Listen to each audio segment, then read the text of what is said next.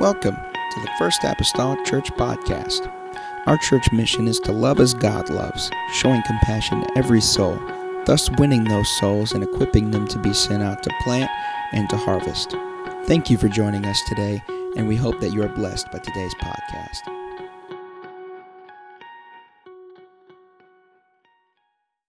You'll stand with me tonight. We'll go to the word of the Lord. Amen. And we're going to be starting in 1 Peter, starting a series actually tonight on 1st and 2nd Peter. And we will be here as long as it takes us to get through these chapters and these verses. And there are some times I can set a period of time for that. And there's other times I can't. This is one of those times that I just will not even attempt to do that. Amen. So tonight's just basically going to kind of be of a introduction into the book of 1 Peter and just kind of overarching concept that we'll be looking at for the next several weeks. Again, so good to see everybody in the house of the Lord. Good to see Roxanne and Bob. I don't know if you got my voicemail I threw on your phone, but if not, you have to listen to it. Man, I prayed a prayer and everything. It was just and it's good to see. It's good to see Brother Gregory Howard here tonight as well. Amen. Had a good conversation with him last week too, man. Felt the power of God, amen, in that conversation. And just so good to see everybody here. Everybody well. Shh, don't tell anybody, but it's good to see everybody well. Amen. 1 Peter chapter 1, I'm going to read the first two verses. And again, this is just kind of an introduction overarching. It will not be, I don't foresee that it'll be this slow going, okay, for the whole thing. Because you're going to say, how in the world did he get all that out of two verses? Well, I've already read a lot of the chapters over and over and over. So kind of give us a base point here this evening. The Bible says in 1 Peter 1 and verse number 1, Peter, an apostle of Jesus Christ, to the strangers scattered throughout Pontus, Galatia, Cappadocia, Asia, and Bithynia, elect according to the foreknowledge of God the Father, through sanctification of the Spirit, unto obedience and sprinkling of the blood of Jesus Christ. Grace unto you and peace be multiplied. I don't have, again, any special title. Introduction is probably as good as it gets. Amen, for at least tonight. I'm going to pray that the Lord would help us. You know that every passage in the Word of the Lord, from Genesis to Revelations, in some way can help and somehow have application to our lives. Amen. And so we want the word of the Lord to speak to us, amen, for the book of 1st and 2nd Peter here in the next few weeks. Father, we come to you today. God, we need you, Lord Jesus, in the next few moments of this service as we, Lord, delve into this book of the Bible. I pray, oh Lord, that you would open our minds and understanding. God, I am, Lord, overjoyed to see the many faces, Lord, are here tonight. I pray, oh Lord, help us, Lord, to derive strength and encouragement from the word of the Lord. God, if the worlds were framed by the word of God, then we know that your word has creative power. God, and the very word of God can change and alter destinies and circumstances, Lord. And if we'll allow it to work in our lives, God, it can absolutely affect change. God, and it's with that, Lord, we approach, Lord Jesus, your word tonight, God, with hope and anticipation. In the lovely name of Jesus Christ that I pray, amen and amen. Someone say amen. Shake your neighbor if it's appropriate. You might not have seen them in a while. You might want to, shake their hand and reintroduce yourself. Amen.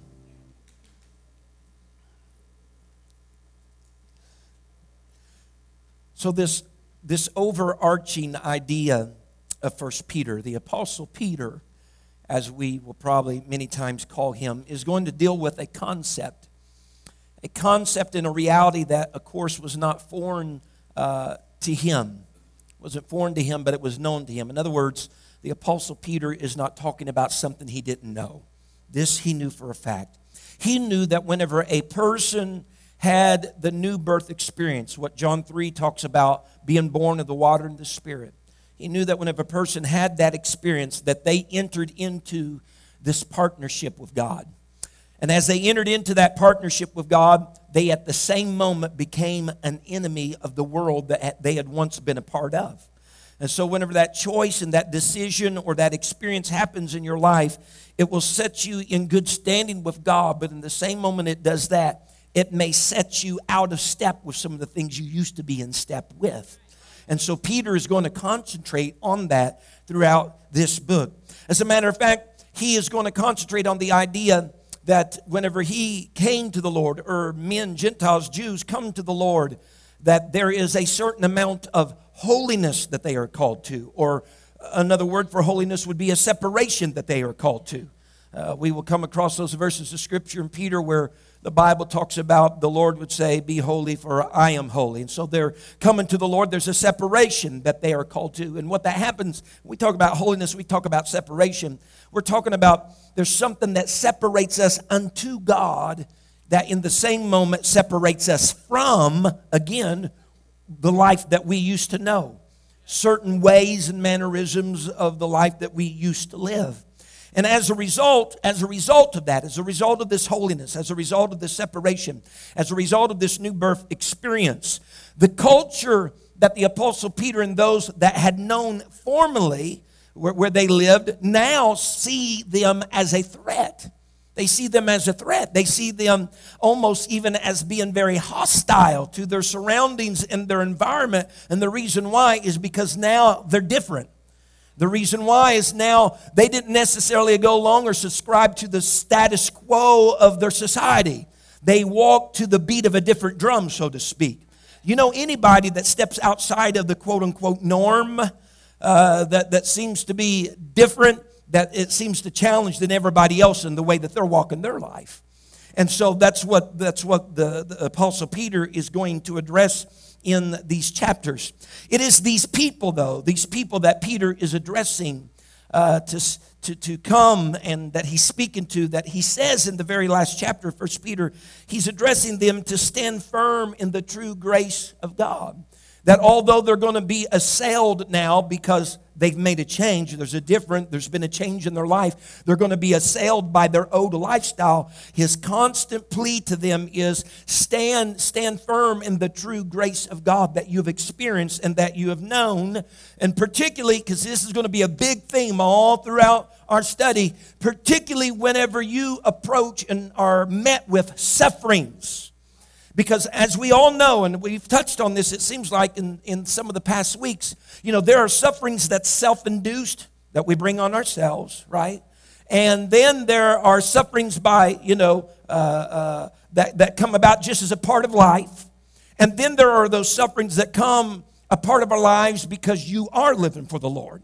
And so Peter is going to take a grand concentration upon those sufferings that come in our life as a part of us being true to the Lord. Because there are sufferings, he'll talk about later how there are trials of our faith. That there are some sufferings that come just because that we have given our allegiance unto the Lord. And it's in those that the Apostle Peter is telling the people that you need to stay true to the grace of God. Don't allow the sufferings that come upon you as a result of this new change in your life make you want to return then to your old life. Stay true to the grace of God. So suffering is going to be a thing throughout this epistle. As a matter of fact, it's mentioned no less than 16 times in the epistle. But what Peter wants the people to know is that he didn't want them to be sideswiped by this very fact. That suffering, listen to this, suffering is just as much of their experience, their newfound experience, as joy is. Now that's hard, I know, sometimes to weigh in the balance. But suffering, your experience with God, suffering can be just as much as that experience as joy is your experience. He wants them to understand that the same thing that gives them joy may also provoke suffering from the world. The new joy that you found may cause suffering from the world you used to be a part of. He wants them, and us for that matter, to know that if we walk away, because some people, when the suffering starts to come because of their faith, they're like, okay, forget this. He wants them to know that if they walk away because, the suffering, the trial of their faith has come, they'd rather not suffer, so I'm just going to walk away from that. He wants them to know if they are going to walk away, then the moment they walk away to get away from the suffering they're now experiencing, they are leaving joy in the same moment. So if you're going to get out from under the trial of your faith and that suffering, then you're getting out from under then the umbrella of the joy that comes with your new birth experience as well. So he says, if you're willing to throw the suffering away, you're going to have to be willing to throw the joy away. Because they're two twins that come in the same bed, so to speak. You're going to have suffering and you are going to have joy as well. Not only that, though, Peter is going to tell us, and he's going to reiterate to us, not to mention will you throw away the joy, but you are also going to throw away the glory that he'll talk to us about that follows the suffering. That's something that Peter constantly tells us. He says you have suffering, but always on the backside of suffering is glory. And he uses the example of the Lord Jesus Christ of that over and over again. On the backside of his suffering was glory. And so don't think that yours is going to be any different. On the backside of your suffering, when you suffer for the faith, when you suffer for truth, he says there's going to come glory. But if you want to do away with the suffering, you're going to do away with the joy, and you're going to do away with the glory that would have followed the suffering that you're currently going through. Amen. And so we read this, Peter isn't alone by himself here as an apostle. We have a great panel of apostles in the New Testament Scripture. We have the Apostle Paul who wrote, a majority of the New Testament Scripture. And even Paul had said in Acts 14:22 that we through much tribulation, we could also insert the word testing there because that's what tribulation means, that we through much tribulation enter into the kingdom of God. Through much tribulation, testing, and suffering, we enter into the kingdom. And so what that tells me is this: the literal path to the kingdom of God is littered with suffering. Here's the billboard for us. Expect suffering, okay? Expect suffering. But then the next billboard says, when it's done, expect glory. And the next billboard says, even through your suffering and your glory, joy is there all along. See, that puzzles modern day society, that a person can suffer and be joyous at the same time. But Peter's relaying to us as children of God, you are going to suffer for the faith, but you can still maintain your joy while you're suffering.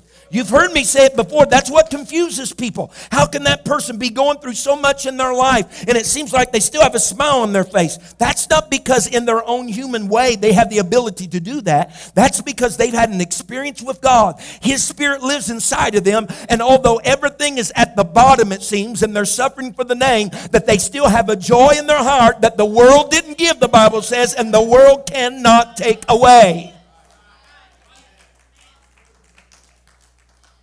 Amen. And so it's not that suffering, these Christians are going to suffer and then it's not for these. No. The fact is, it's true for all Christians to some degree. We will suffer for the faith. Now, you might not be in stocks and bonds as some missionary in a third world country may be tonight, but we all have certain degrees of suffering that we do.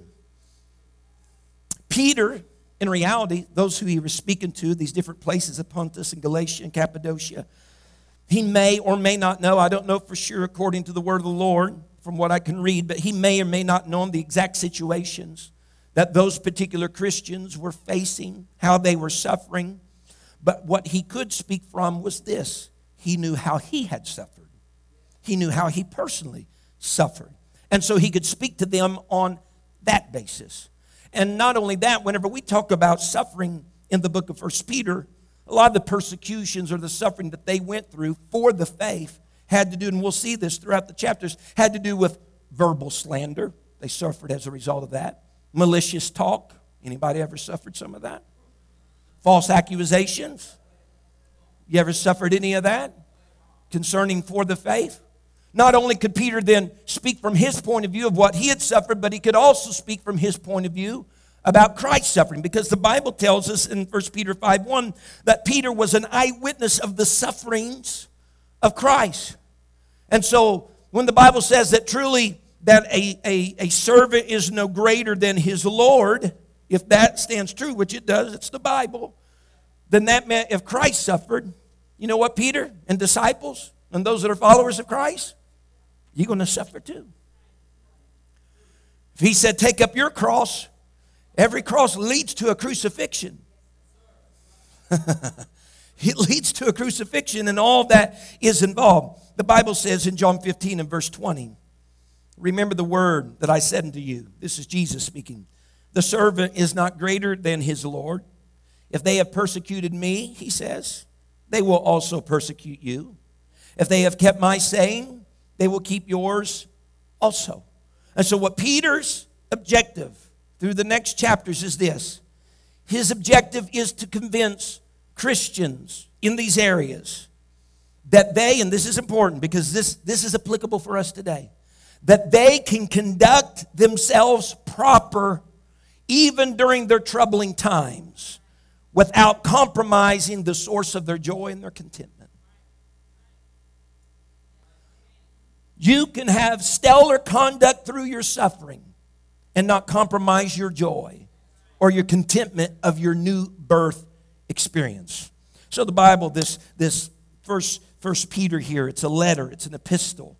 It contains some of the typical information that it does there, right there in the very first couple of verses, as any letter would. It's going to tell us about who the author is, who he was writing to, some form of greeting that he had. He tells us very plainly, Peter, an apostle of Jesus Christ, too. He's telling us who he's writing to. So, of course, the author here is Peter. Although you could read a lot of different stuff, there's a lot of liberal critics out there today that will attempt to tell you that Peter did not write 1 Peter. All right? Well, that's a bunch of hogwash. Okay? For number one, there are a lot of modern day critics that are in this generation looking back centuries. And I'll tell you just for sake of information that there were people, writers in the 2nd and 3rd century, right after the book of 1 Peter has been written, that quote 1 Peter and attest to the fact Peter was the author. Now, who's going to know better if he was the author, someone that's just 1 century removed from him, or us that's been centuries upon centuries removed from him? But nevertheless, and there's certain places in Scripture it may seem like Peter may have dictated some of his epistle. He may have told somebody, this is what I want written, and they wrote it. But still, yeah, whenever it comes down to it, that's still Peter's epistle. Amen, even if he did it by dictation. And so we know a lot about Peter. You all probably know a lot about Peter because he has a great presence throughout the Gospels of Matthew, Mark, and Luke, and John. He's a pretty prominent disciple for the Lord. As a matter of fact, there's probably no other individual in the Gospels we have any more information on except Christ Jesus than we do Peter right here. And so Peter was an apostle. An apostle means a sent one. He was a sent one according to Galatians to the Jews. And yet, although he was sent to the Jews, it did not keep him from ministering to the Gentiles.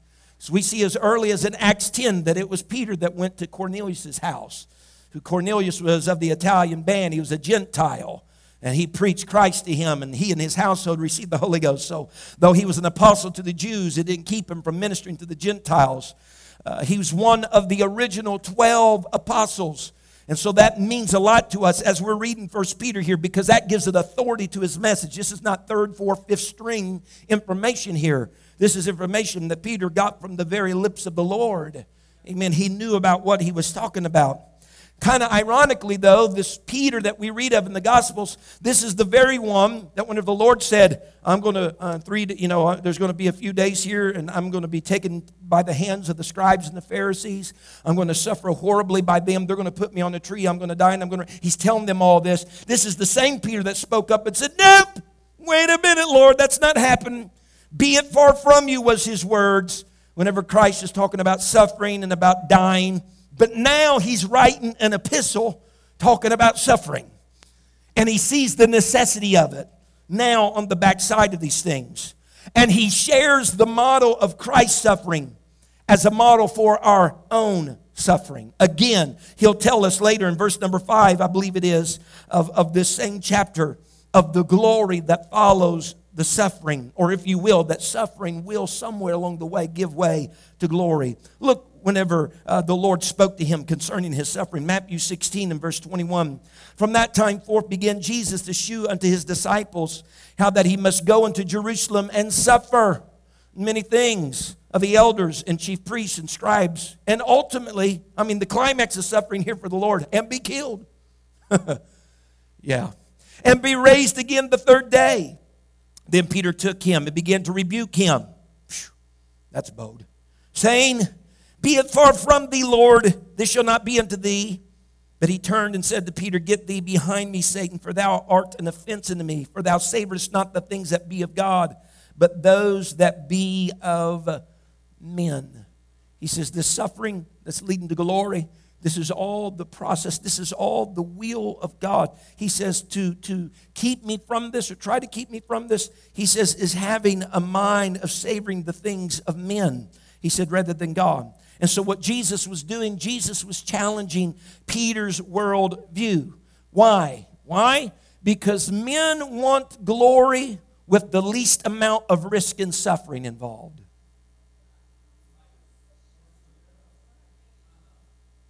But God's path to glory for us is lined with mile markers of mile marker 1, suffering. Mile marker 2, suffering. Mile marker, suffering. So the message that Peter is sharing, this isn't, as I said from the onset, it's not just good in theory. It's good for him because it's practical, because he's lived this out in his own life. He's seen this lived out in Jesus' life, culminating for the Lord ultimately in death, the death of the cross. But this was even played out in Peter's life, even to a grander degree, after the epistle was written. Because tradition tells us that Peter had to watch as his wife was crucified. And it says in tradition that he encouraged her with these words: remember the Lord, dear. Remember the Lord. Now, I don't know what way that was stated or meant. I look at it in two different ways as I've been studying over the past several weeks. Maybe perhaps Peter was telling her to remember the Lord because she was at that point, I don't know if I want to suffer this much for the faith. Maybe she was ready to renounce everything and say, let me get off this cross. Maybe he was telling her to remember the Lord, encourage her to stay true to her change, to her joy and her suffering. Or perhaps he was just wanting her to recall the Lord's own suffering. Remember the Lord. Remember Calvary. Remember the cross. What you're going through right now is anything that he hasn't went through. And remember that the Bible says in Hebrews, I believe it is, that he endured the cross for the joy, right? That was set before him. But when did that happen? After the suffering. After the suffering. Tradition even tells us that Peter was crucified himself, upside down. He chose that because he didn't want to be crucified right side up as the Lord. He didn't feel like he was worthy enough to do so. So he'd met his own time, even in the end of ultimate suffering. When we look at the places that this letter, this epistle had went, it seems to be a letter that was circulated, because he's writing to the strangers scattered throughout Pontus and Galatia, Cappadocia, Asia, and Bithynia. And so whenever you look at those individual cities, if you would get out an Ode or a New Testament map of the Bible days, you would see that Peter wrote to the northern part of Asia Minor, which would be modern-day Turkey today. He wrote to a large area, large landmass. Whenever you consider those towns and cities, they equaled about the landmass of the state of California for comparison today. He was writing to all these people in California, just think about it, amen, concerning what they need to do, concerning their suffering and their joy in the Lord. Amen. This area was surrounded with water. It had 3 different seas on 3 different sides. It was quite a landmass. It was like 1,000 miles from east to west, 350 miles north to south. And so he had a lot of ground that this letter was going to go. But since it was going to all these various areas, it was diverse land, diverse people, and diverse culture, but the same message. You hearing me? Diverse culture, diverse people, diverse languages, but the same message. Matter of fact, predominantly his audience was probably Gentile, with a little spattering of Jews here and there, because he writes to the strangers scattered throughout the area. And we'll concentrate on this perhaps just a little bit later here tonight. But what made them strangers wasn't so much their race, but it was the fact that they were born again. It was the fact that they were Christians. It was the fact that they had been filled with the Holy Ghost and baptized in Jesus' name. It wasn't so much that this one was Jew or that one was Gentile. It was that they were newborn Christians. That's what made them strangers.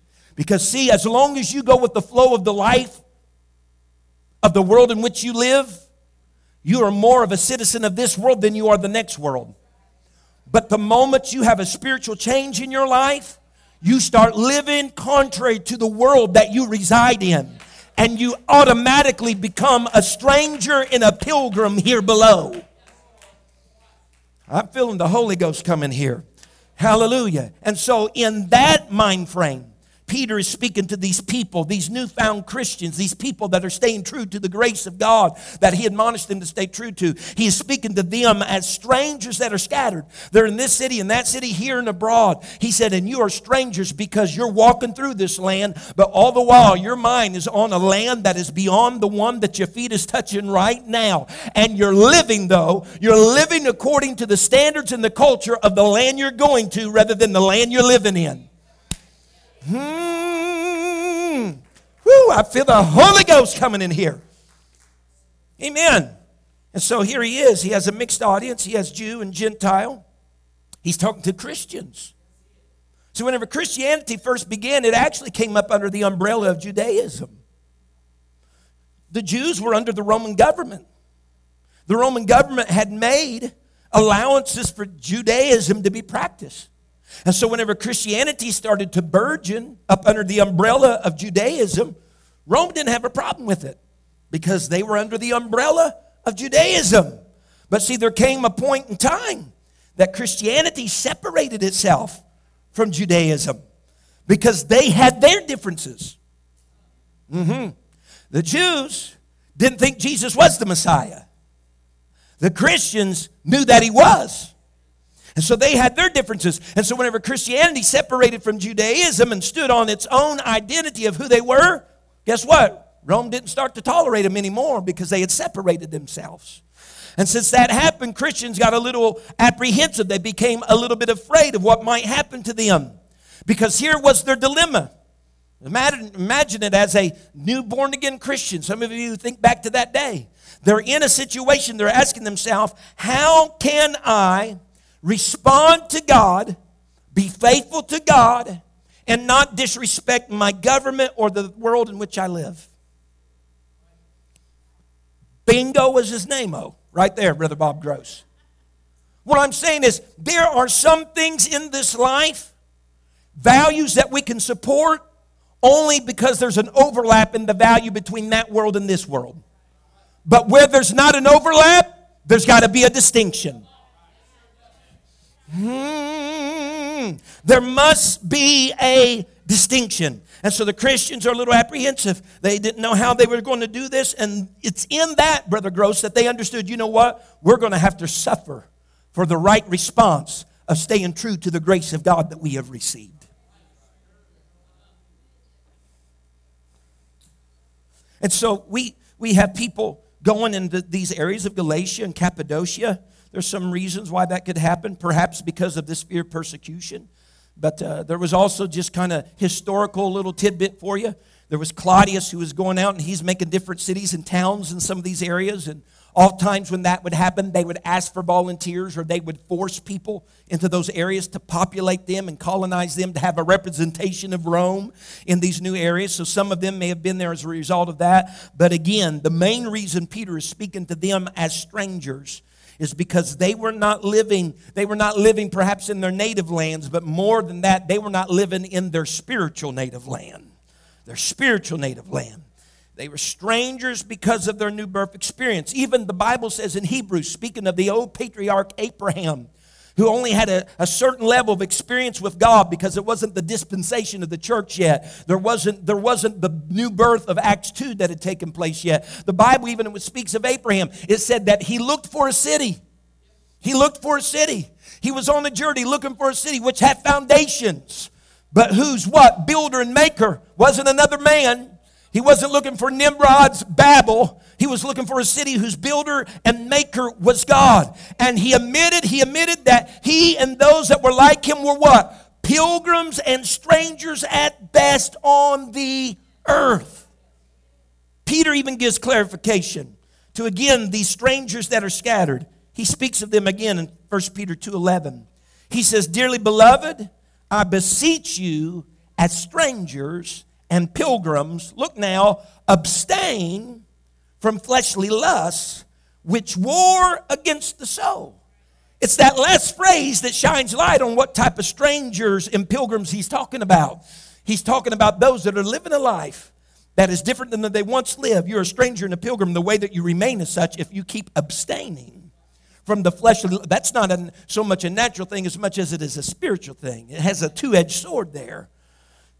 Strangers are those who stand separate from their surroundings. It's just introduction tonight. Can't wait to get into this. They do not hold citizenship in the place where they reside. The disciples, even in Jesus' high priestly prayer of John 17, said, these are in the world, but they are not of. It's exactly how the scripture says it. But they are not of the world. They reside here, but this is not their birthplace. Woo! You were born literally of your mommy, yeah. He said, but when you were born again, you were born of another world. Now listen, again, strangers will only cooperate and participate in the culture where they share an overlap of values. All right? Now listen to this. This blew my mind because this is just some denominational writer here. But listen to this. It could not be even more true. You want to talk about spirit of revelation that hit this person? Listen to this. Karen H. Jobs says this. She says, if statistics tell the true story, it would seem that most Christians today, even those who call themselves evangelicals, are in some important ways not very distinguishable from unbelievers. She says, we divorce at the same rate. We have the same addictions. We seek the same forms of entertainment. We wear the same fashions, and so on. She said, 1 Peter challenges Christians to re-examine our acceptance of society's norms and to be willing to suffer the alienation of being a visiting foreigner in our own culture whenever its values conflict with those of Christ. Oh yeah. She went on and said this, we must be prepared to suffer the consequences of not sinning. Woo! Woo! We need to be prepared to suffer the consequences of not sinning. We know there's consequences to sinning, but there's suffering that comes with not sinning too, because everybody's staring down their nose at you. You feel the pressure of the peers and of society. People feeling like you're some, weirdo because you're not conforming to your environment and your surroundings. Hey, I'm here to tell you, you're going to have to be willing to suffer not sinning. You're going to have to feel the heat of what it feels like to stand out. Walk by faith. Walk in accordance with a world that's not of this world.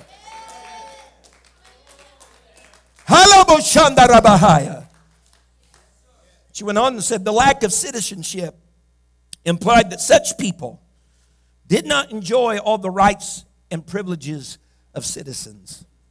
You hear me? A lack of citizenship implied that such people did not enjoy all the rights and privileges of citizens. In other words, if I'm not a citizen of this world, then there's things that this world does that I don't have a right or a privilege to because I'm not a citizen of this world. Moreover, as foreigners, they were not necessarily expected to hold the values and practice the customs of their host culture. Why? Because they're a stranger.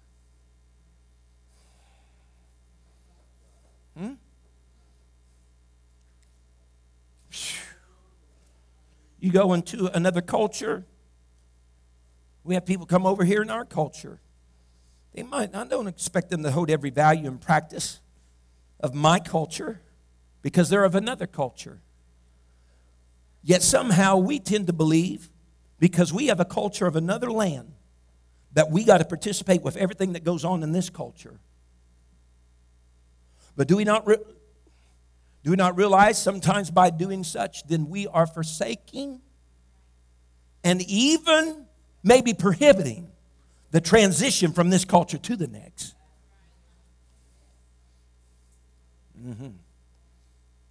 Verse number 2. He starts out the verse. He says, and this is a continuing sentence from verse number 1.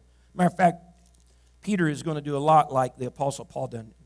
Next week we're going to start in like verse 3. Like you go to verse 3 to like to verse 12, and it's one continuous sentence in the Greek. You want to talk about run-ons. They just love those things. Makes it hard to follow those sometimes. But he says elect.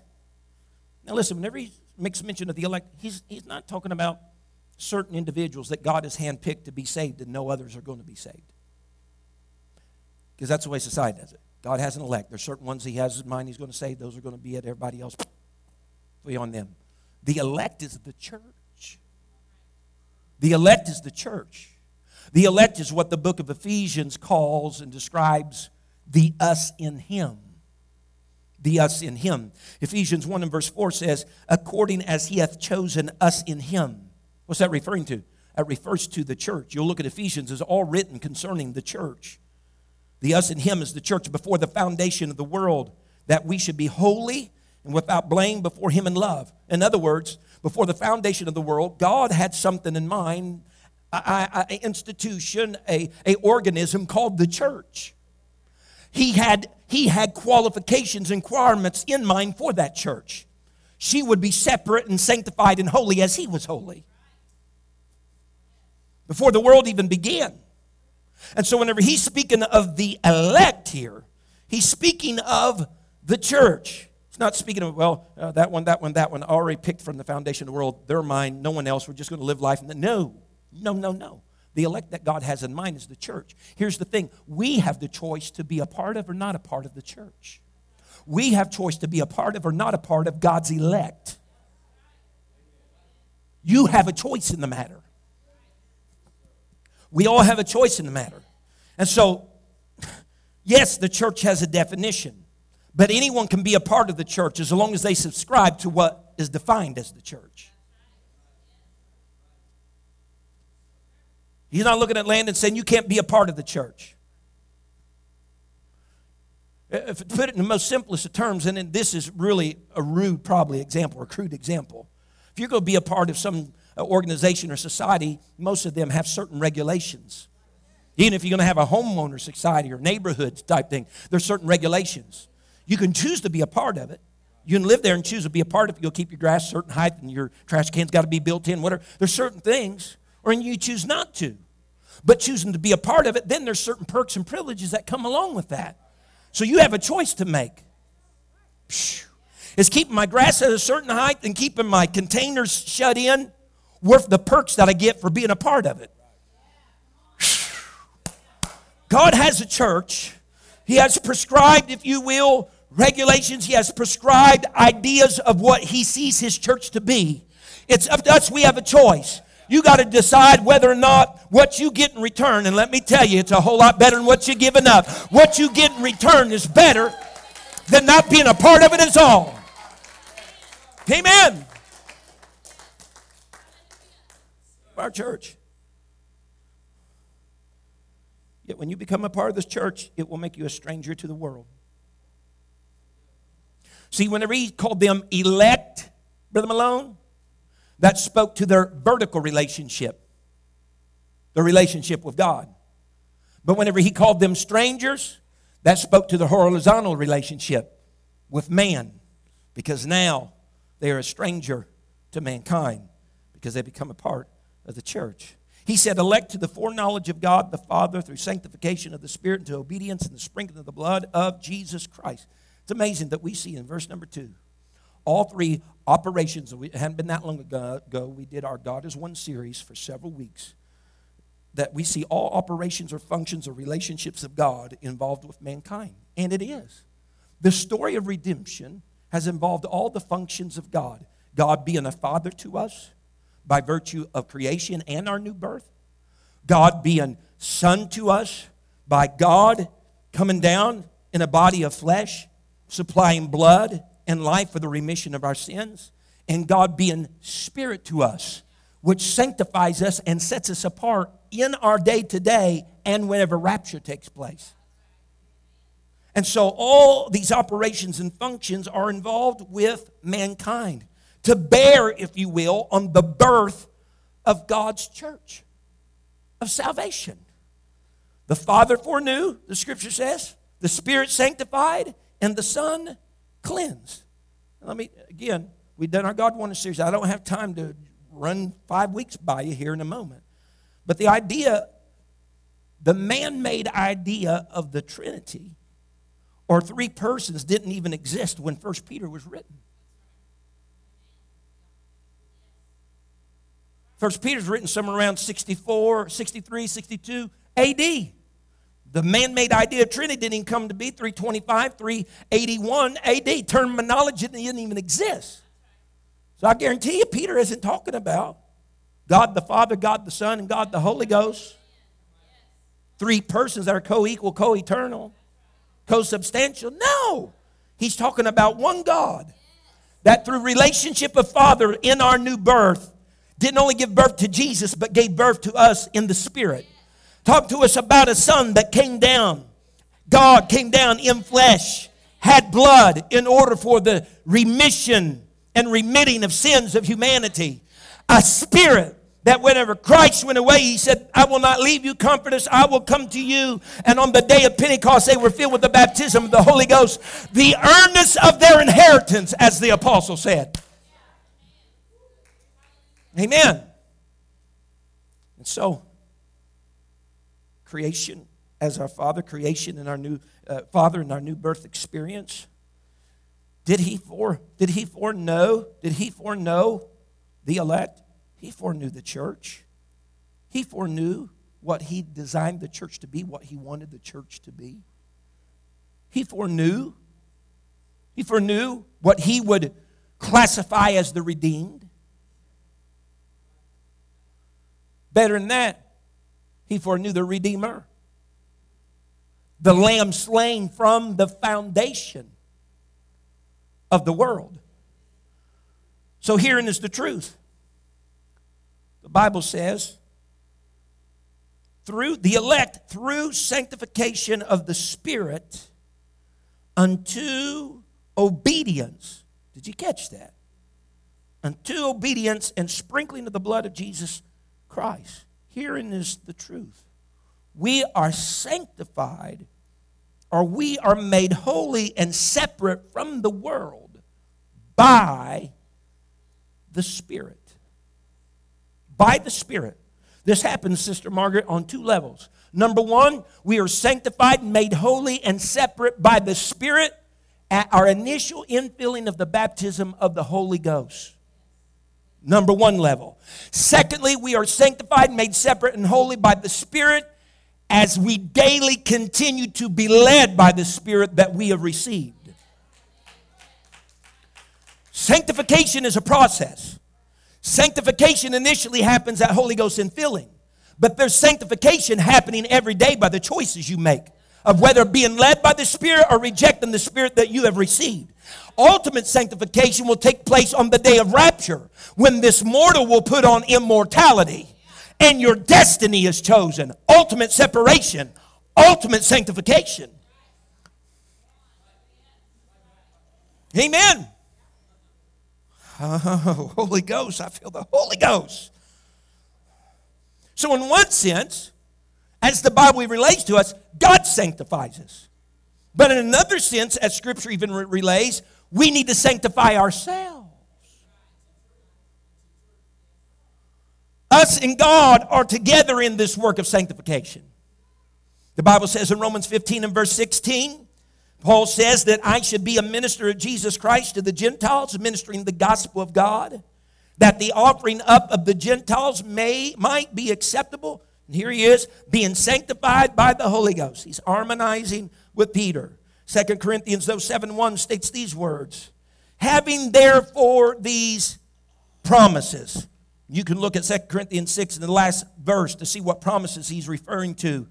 He told them that light does not comprehend the darkness, and you can't be a son of Belial and the son of God, and you can't have these two extremes. He says, and if you will not try to play both of these, of trying to be worldly and being churchy, he says, I'll receive you and I'll be a father to you.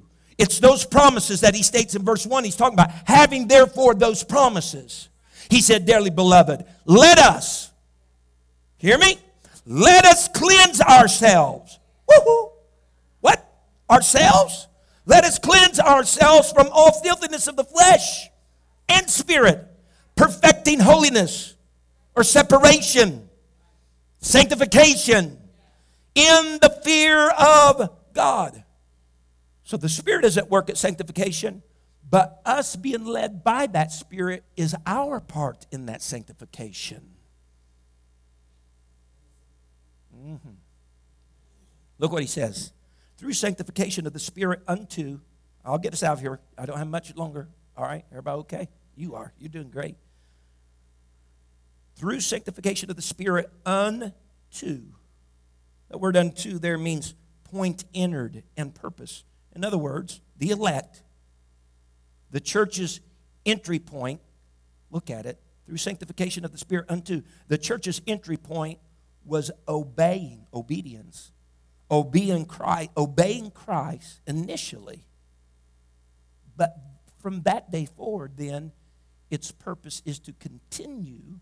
See, unto is point of entry and purpose. Through sanctification, the elect or the church was unto, or if you will, their entry point was obedience, and their purpose was to continue in obedience. What this alludes to, and you can turn there if you will, Exodus 24, or cheat and look at the screen. Right, Brother Zach? Cheat and look at the screen. Exodus 24 and verse 3, this concept of unto obedience and the sprinkling of the blood. In Exodus 24 in verse number 3, I'll start. This is really alluding to the old Mosaic covenant of the Old Testament, what Peter is speaking right here. Verse number 3 states these words. It's before you. I'm using the old Bible here, so give me a moment. And Moses came and told the people all the words of the Lord and all the judgments, and all the people answered with one voice and said, all the words which the Lord has said we will do. Did you just hear what I said? He's telling them the judgments. He's telling them all these things, and he says, whatever God says, we will do. That's obedience. That's obedience. Whatever God says. Whatever God says, we'll do it. I'm whispering for effect. Whatever God says, we'll do it. And Moses wrote, now look at it, and Moses wrote all the words of the Lord. And rose up early in the morning and built an altar under the hill and 12 pillars according to the 12 tribes of Israel. And he set young men of the children of Israel, which offered burnt offerings and sacrificed peace offerings of oxen unto the Lord. And Moses took half of the blood from these offerings and put it in basins, and half of the blood he sprinkled on the altar. And he took the book of the covenant and read it in the audience of the people. So he took everything that had been written concerning the covenant, the things that God had asked that they said they would do. He took that covenant, he read it again in the audience of the people, and they said, all that the Lord has said, we will do. And be obedient. And Moses took the blood and sprinkled it on the people and said, behold the blood of the covenant which the Lord hath made with you concerning all these words. So this is what Peter is alluding to here in the New Testament. They were sanctified through the Spirit unto obedience and the sprinkling of the blood. In the Old Testament, it's the sprinkling of the blood of some animal. In the New Testament, it's the sprinkling of the blood or the covering of the blood of the Lamb of God, Jesus Christ. So what we have here in Exodus 24 is a newly formed nation, the children of Israel. They are pledging their obedience first, and then they are sprinkled with the blood of sacrifice, and a covenant's made between them and God. Everything that the Lord said, we will do. That's their response. If I can say it like this, that's even their obedience. Everything that the Lord said, we will do. More important, that's their obedience to God's words. We still have God's words. We still have God's words. Amen. And so what followed their obedience then was the sprinkling of the blood. Brother McGee. No, listen to me. I know. We talk about grace through faith, right? It's not of works lest any man should boast, but it's grace through faith that you say, right? God extends grace to you because of his grace then through faith. But remember what James said, and we're not talking about James Malone. Remember what James said, Faith without works is dead. So there is no living faith that has no works. You hearing me? It can't even be called faith. It can be called, I guess, dead faith, inactive faith, not prospering faith, no pulse faith, taking a dirt nap faith. The only way that faith is this accompanied by works. And the only way there's works is if you're obedient. We read through all the great faith chapter of Hebrews 11, right? How Noah by faith prepared an ark. By faith By faith he prepared. He did something. Woohoo. Woohoo. Because faith is always accompanied with works. And why did he prepare an ark? Because God said to do it. What was he doing then by preparing it? He was obeying. Yes, yes, yes. So yes, obedience is a grand play leading up to the sprinkling of the blood of us. Because whenever I repented, I was obeying. When I was baptized in Jesus' name, I was obeying.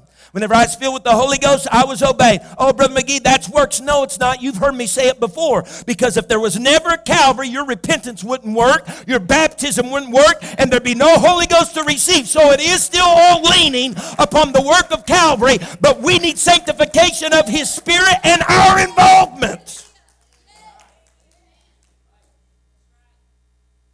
I'll end with this. Stand with me. You'll feel comfortable doing that, standing. He ends basically with this, and you see this all throughout. Haven't you read all the epistles before? And sometimes it says, grace and peace be with you.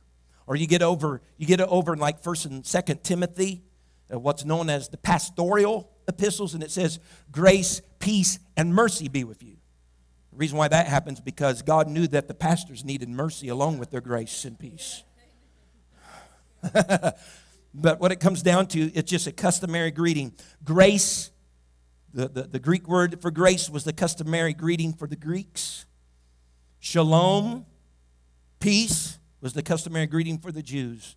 And he knew he had both Jews and Gentiles, so he used both greetings to be able to refer to both. And so that's really what that all boils down to through all the epistles until those pastors need some mercy in 1st and 2nd Timothy. So that's the overarching bird's eye view of 1 Peter, of what we're about ready to get into. And I'm excited about getting into it. I want to see how I can live life joyfully along with suffering that's coming as a result of my faith. And I want to know how I can stand firm, Brother Terry, in spite of it all. And my reward still be heaven someday. And not throw in the towel and give up and say, this is too hard. This is so difficult. Oh, God, let's get a life and just be Christians. Let's just be Christians. If you can bow your heads tonight, amen, I'll dismiss in prayer. Again, so good to see so many of you. Amen. We're looking forward to seeing you again this coming weekend. Father, I come before you tonight. God, I'm thankful. Thank you for listening. If you would like more information about our services and activities, you can find us on Facebook, Instagram, and Twitter with the username FACMC. Again, that's FACMC. Thank you, and have a blessed day.